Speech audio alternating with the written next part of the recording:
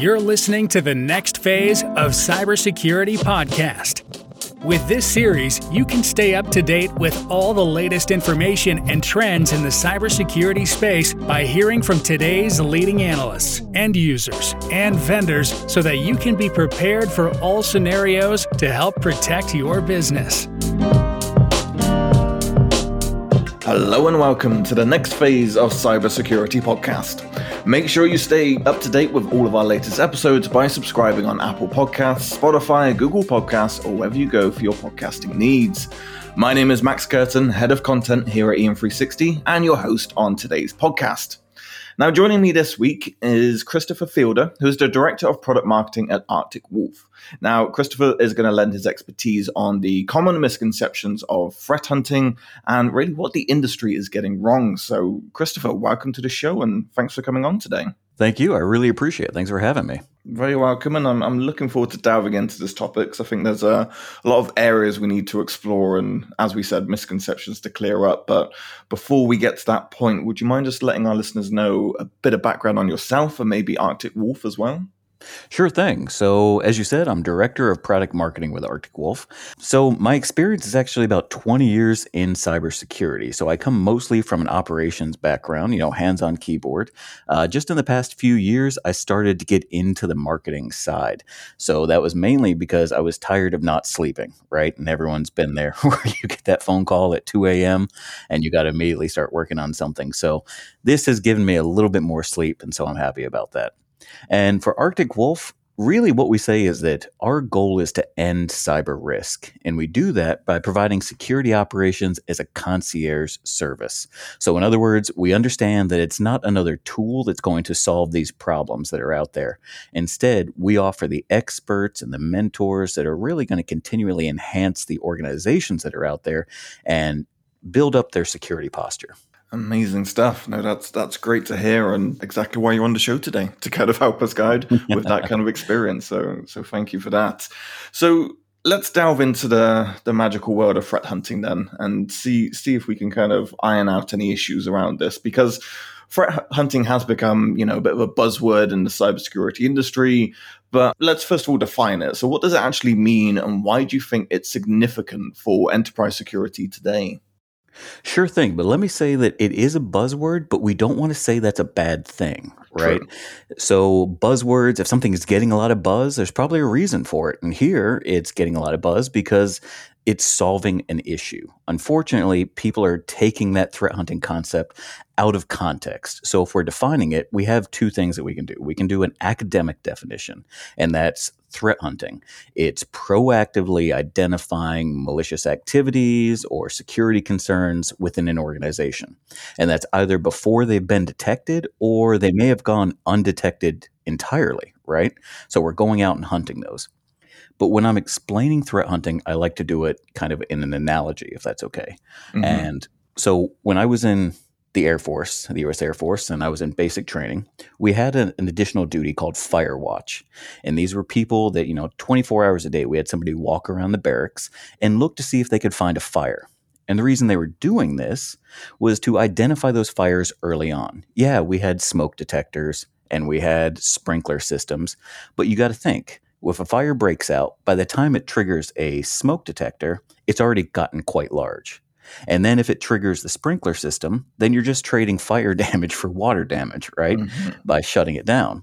So what we identified that if you have somebody to actively patrol and catch a fire early on, then you could stop it from spreading. You could stop it from getting out of control. It's great to have those additional resources, but catch it early on. And that's the same concept here of threat hunting, really patrolling through the content and the data of your environment to see if you can find one of those threats before it escalates, before it becomes so large that you can't help but notice it.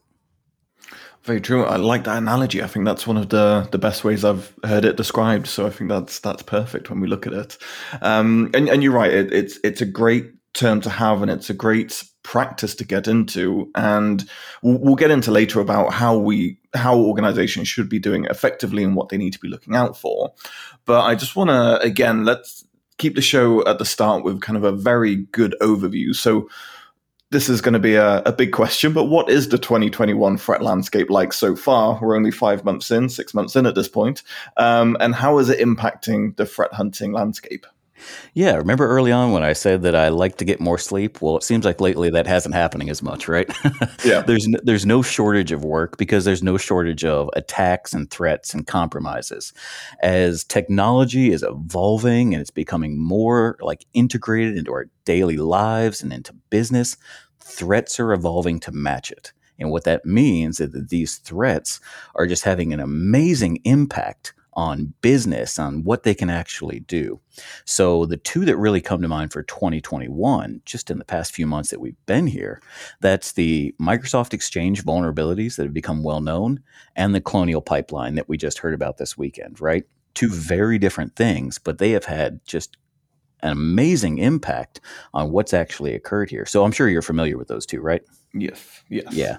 And we can work threat hunting into both of those as well of, hey, maybe it could have helped, but we're dealing with a lot of ifs here, right? Mm-hmm. Because it's always easy to say what could have happened, but we just have to make some assumptions here. With the Exchange vulnerabilities, that is something that impacted a lot of individuals that are out there, people that were using that specific version of Exchange that then would potentially have to go through their data and hunt to see, are they vulnerable?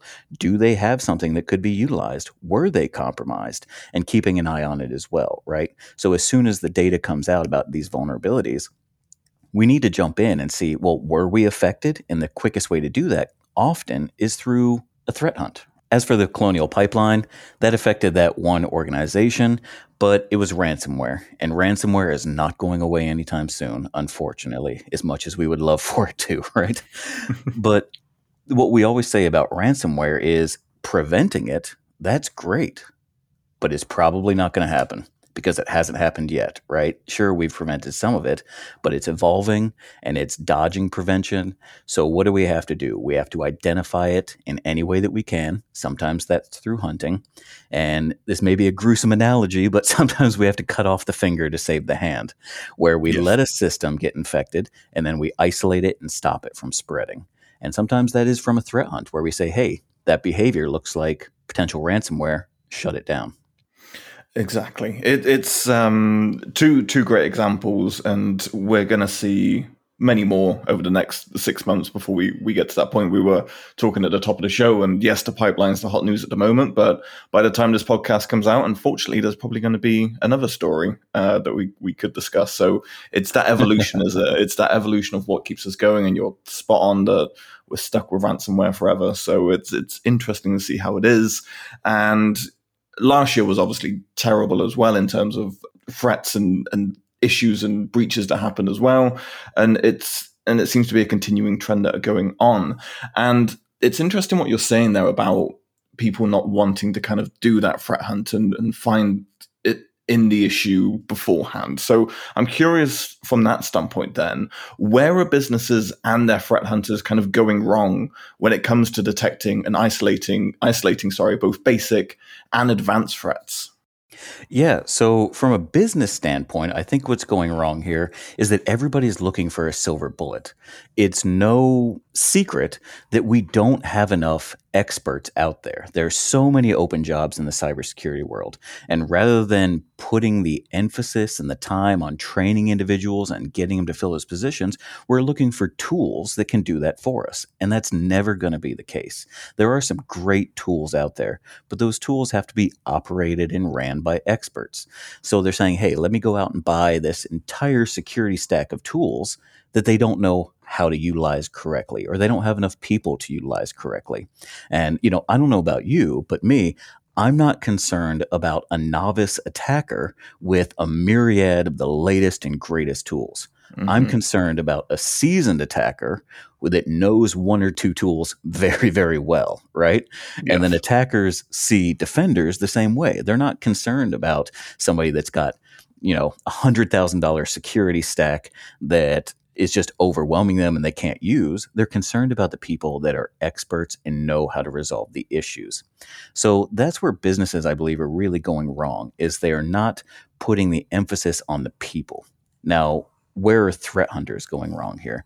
I believe threat hunters are going wrong by being overburdened, right? And overwhelmed with what they're being asked to do. And that's from some people just not really understanding what the goal of threat hunting is, thinking that it is, again, that silver bullet of, hey, I have a threat hunter. All of my issues are resolved. That's not the case, because that's not what they're designed to do. Yeah, I think that's a fair point to make, and just to follow on from that, it's a conversation I have again and again and again whenever I kind of do these podcasts or we talk about, well, what's the problem? Why are we not responding to these in a certain way? And it's exactly what you said. It's having the resources, it's having the people. Do you think we're going to be stuck in this continuous loop of this conversation, or do you think there's a way to kind of break it and get the resources behind the people, or are we doomed just to rely on tools and apps? Well, I mean, the tools clearly are not fixing it. The tools are just that. They are tools. And I've said, to other people before that the tools in the hands of a master can produce wonderful works of art. But in a novice, they're really not going to do anything. So we have to, if we ever want to get over this hurdle of all these breaches and threats that we're running into, we're going to have to put more into training individuals and allowing people to learn to become experts. So we need to break out of that cycle. The other vicious cycle that we're in is kind of a response cycle, right? And that's where we're so busy putting out these fires that when we put out one, we just circle back and then put out another. And that's because we're overwhelmed with alerts that are coming from all these tools. Hey, I just resolved one alert. Okay, now I've got 10,000 more that I need to look at. And we're not taking the time, or we don't have the individuals to take a proactive approach and go through and say, okay, I just got 10 alerts.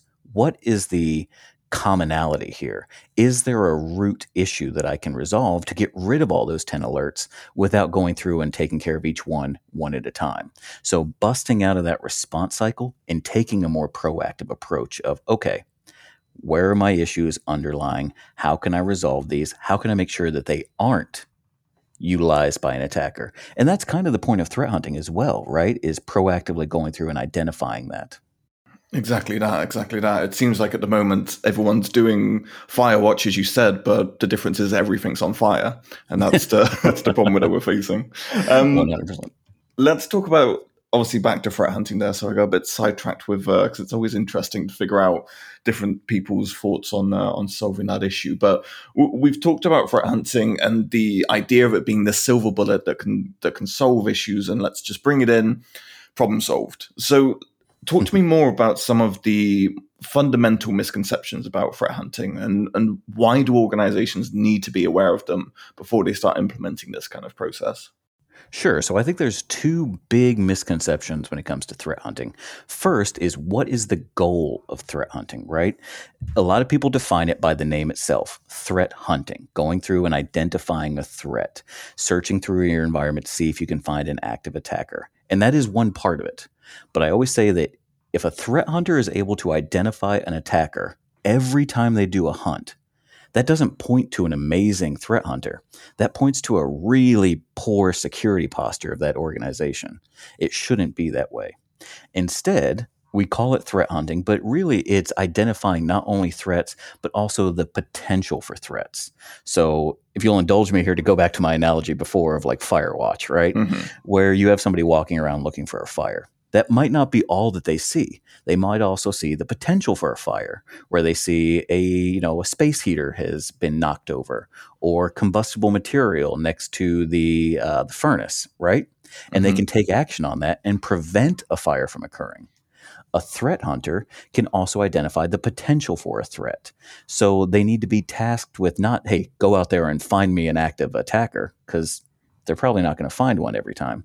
But what you can say is, I want my threat hunter to find something to enhance my security posture every time they do a hunt, whether that is an active attacker or evidence of a previous attacker, or a vulnerability, a weakness, something that can be improved.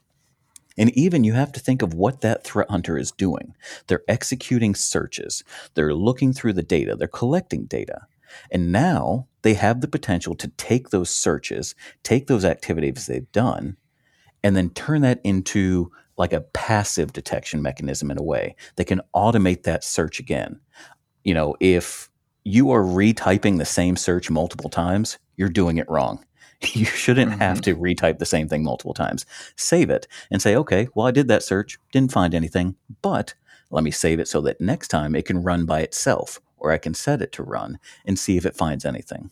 Does that all make sense? Yeah, completely. Yeah. I think that's the best way to kind of approach it. Well, great. And then the second misconception, I think, is that every organization needs to be doing it right now.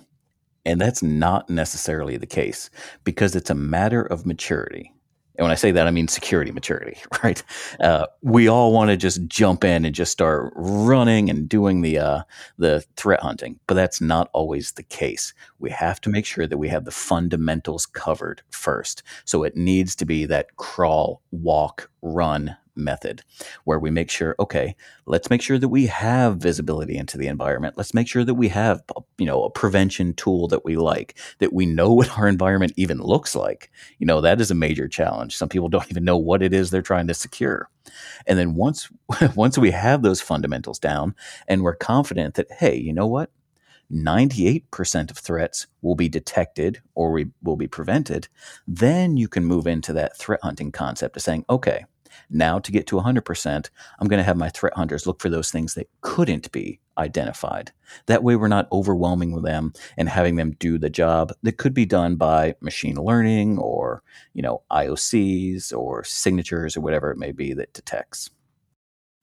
Definitely. I think that's a whole nother podcast that we could do on that subject matter for sure, isn't it? Oh, yes.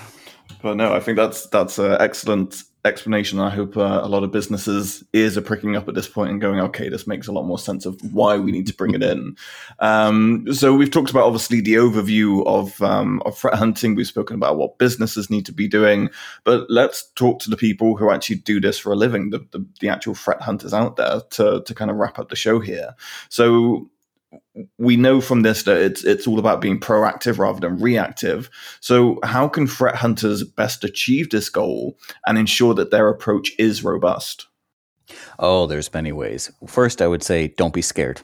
Don't be scared of what you're producing, right? That goes back to what we just talked about, which is you don't have to produce evidence of a threat every time, right? Or an active attacker. Produce something. Show that you're increasing the security posture a little bit each time.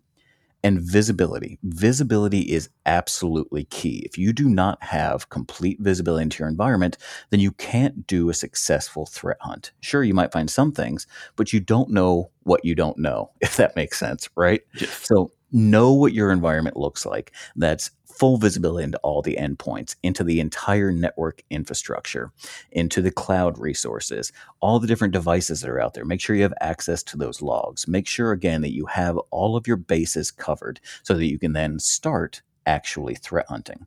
So it's collecting this, you've heard the term data lake, but it's more like a data sea, the sea of information. And then once you have that sea of information, hold your nose and jump in, right? Yes. Just go for it. And then just start seeing what you can find. Go through. If anything, as you said before, your ears perk up and you go, oh, this looks interesting or this looks weird, chase it down. And sure, you might not find anything, but you at least know now, hey, okay, well, that's good. I don't need to worry about that over there. Let me follow this path and just start testing it out. Form hypotheses and then start testing those hypotheses. And then the last thing I'll really say is that be aware of what attackers are doing. Never stop learning. Learn as much as you possibly can. Start to think, okay, how would I attack this environment? And then start to form hypotheses around that and then follow those different paths. Say, okay, well, maybe I would go after this device or maybe I would go after this account and look for evidence around that and start to build out that broader picture. But again, it goes back to just testing and practicing and not being afraid to see what paths you can go down. Expertly said. I think that is a perfect note to end on, and hopefully that's given some inspiration or a little kick to any threat hunters who are listening out there. We hope you've taken a lot away from it. So, Christopher, I could keep this conversation going all evening, but we should probably let our listeners go. But thank you for coming on and giving your insights into all of this. It's been great having you here. No, thank you so much for inviting me, and I really do appreciate your time. This has been excellent. Excellent. Well, thank you once again, and thank you everyone who took the time to listen to this episode. We do hope you took a lot away from this. If you're looking for more information or you want to kind of just understand what Arctic Wolf does a little bit better, they do have some great resources on there, and some great facts as well about the effectiveness of cybersecurity. So go check that out at arcticwolf.com. I believe there's a report as well that's just come out, so make sure you go check that out for the security operations report. But that's a wrap on this week's episode. We'll be back next time with another episode in this series. Until then, as I said, please subscribe to this podcast on all major platforms. Join in the conversation at EM360Tech on Twitter and LinkedIn. And of course, if you're looking for more great daily content, head on over to em360tech.com.